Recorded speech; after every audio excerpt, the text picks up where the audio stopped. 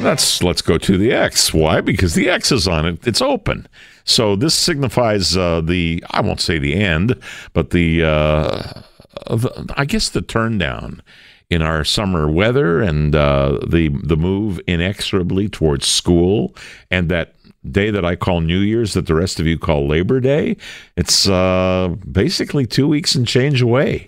Not very long. All right, so the X is open, but the X has some issues, and to talk about those issues, Councillor Justin DiCiano, and I want to welcome you first of all to the program, sir.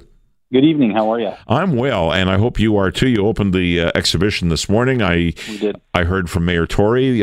We spoke about some other things, that he was there and had a good time, and the Premier was there, a lot of officials, and so now the official stuff is out of the way, and you've got an exhibition for this year, but you've also got a strike of IATSE, who are the people who essentially have historically been in charge of staging various elements of the exhibition. And this strike has been on for a long time. What does it mean to people who want to attend?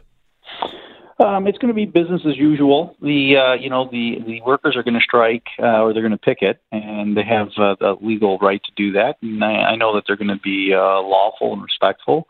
So you're going to come in. You might be stopped to be offered some information on some of their concerns, but it's going to be business as usual. You're going to come to the X, like you said. I was there today, and the energy is, and it was in the morning, so there wasn't a lot of people there, but just the energy. You could see everyone rushing to get all the drinks to where they had to go, and they're testing last-minute testing of their eyes, so it's going to be a great event this year. We're really excited. Well, there are a lot of people who look forward to this and look forward to taking their kids, because it's been around long enough that everybody in Toronto of any age has been to the X at some point, and right. It's an opportunity to relive some of that with the people who are your kids and your grandkids who are seeing it maybe for the first time. So I certainly get that part, and I have kids, but they're now 40-something, so I don't take them to the X, but I can go myself if I want to, even if I don't get on the tilt-a-whirl. Let's get back to the strike, though, because I'm going to get to the positive parts in a minute and ask you about some of the features of the exhibition this year for people who want to go. The strike is not going to be, from your perspective, an inconvenience to anybody. They'll be visible, the IATSE members. But here's my question. Why have you got a strike on site when I think the first time I encountered this was I was doing a shift on the radio station and talking about the fact that the CNE had a strike, and this was months ago. So this has been going on for a long time. It doesn't bother anybody except maybe you who are in charge of the exhibition and the people around you who have to deal with staging and such, and who's going to be there. And all of that part of the exhibition, but somebody has to ultimately settle a strike with workers or find a way to otherwise deal with it, and it has gone on to a point where nobody's saying anything to anybody that is going to bring a meaningful end. Yeah, look, we want to get back to the negotiating table. We want to have IATSE as our labor partner of choice at Exhibition Place, but there are issues that we think are very important, and IATSE hasn't really wanted to negotiate them. We are in a very competitive global environment where it comes to hosting events, and we want to be able to compete in that environment in which we exist. So there's lots of provision in the collective bargaining agreement. Let's remember, the collective bargaining agreement is basically a framework from the 1920s, and the industry has changed dramatically from then to today. So you have, for instance, events that want to come to Toronto, they call up the CNE or they call up Exhibition Place. We, offer them rental space, and they find out what it's going to cost and say, you know what, we're going to pass, it's too expensive. And the expenses come from rules in the collective bargaining agreement that make it cost prohibitive. I mean, you've got the 5-hour minimum call, which, if you need a simple task done, that's, half an hour, it's 5-hour minimum.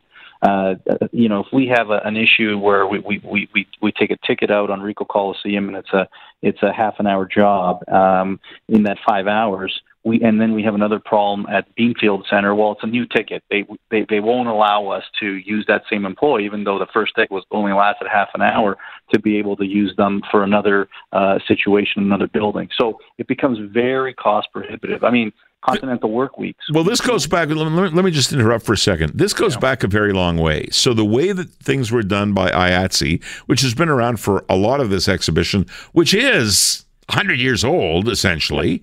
The way things were done, let's take it 20, 25 years ago, is the way that things are written into the collective agreement, and things aren't done in the same way, much less in the same venue at this point.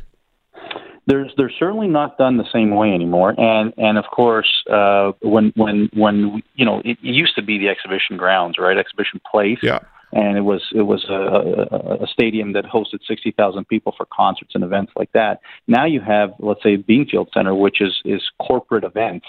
So you've got, the industry's gone from analog to digital, and so now what's happening is you've got these events that they come in and they're very specialized, right? You've got architectural designs for stages. You've got all kinds of production, intellectual property on production for lighting and all this kind of stuff. You're not going to reteach this every city you go into to someone. So what's happening is people are coming in with their events, and they've already got their trained people on these tasks, because it's basically like a choreographed artistic event. And of course, the provision says, well, the IATSE workers just have to shadow these folks. So it's basically double the cost. What you're telling me is this is taxis and Uber, this is Blockbuster and Netflix, this is basically disruption of an industry the way it was.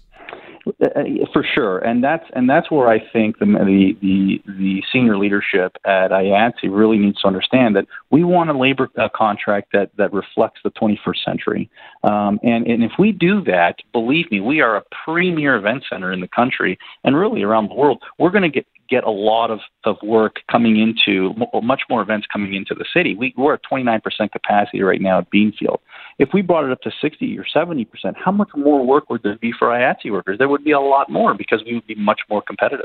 Well, I wish you good luck in sitting down with them at some time in the near future. Obviously, the X is not going to be an obstacle for people who want to attend. And to that end, I'm going to ask you now, make your elevator speech and tell us why we should attend.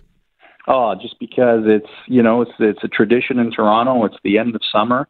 You're going to see hundreds of thousands of people there, and of course the rides are spectacular, and the food. If you want anything from a gold leaf burger to some of these ice cream concoctions, it's just the place to be over the next 18 days. Can I get a fried Mars bar? We've been talking about fried Mars bars in here. Those things are just they're addictive. So you have to be careful when you go there. So Heart Attack City.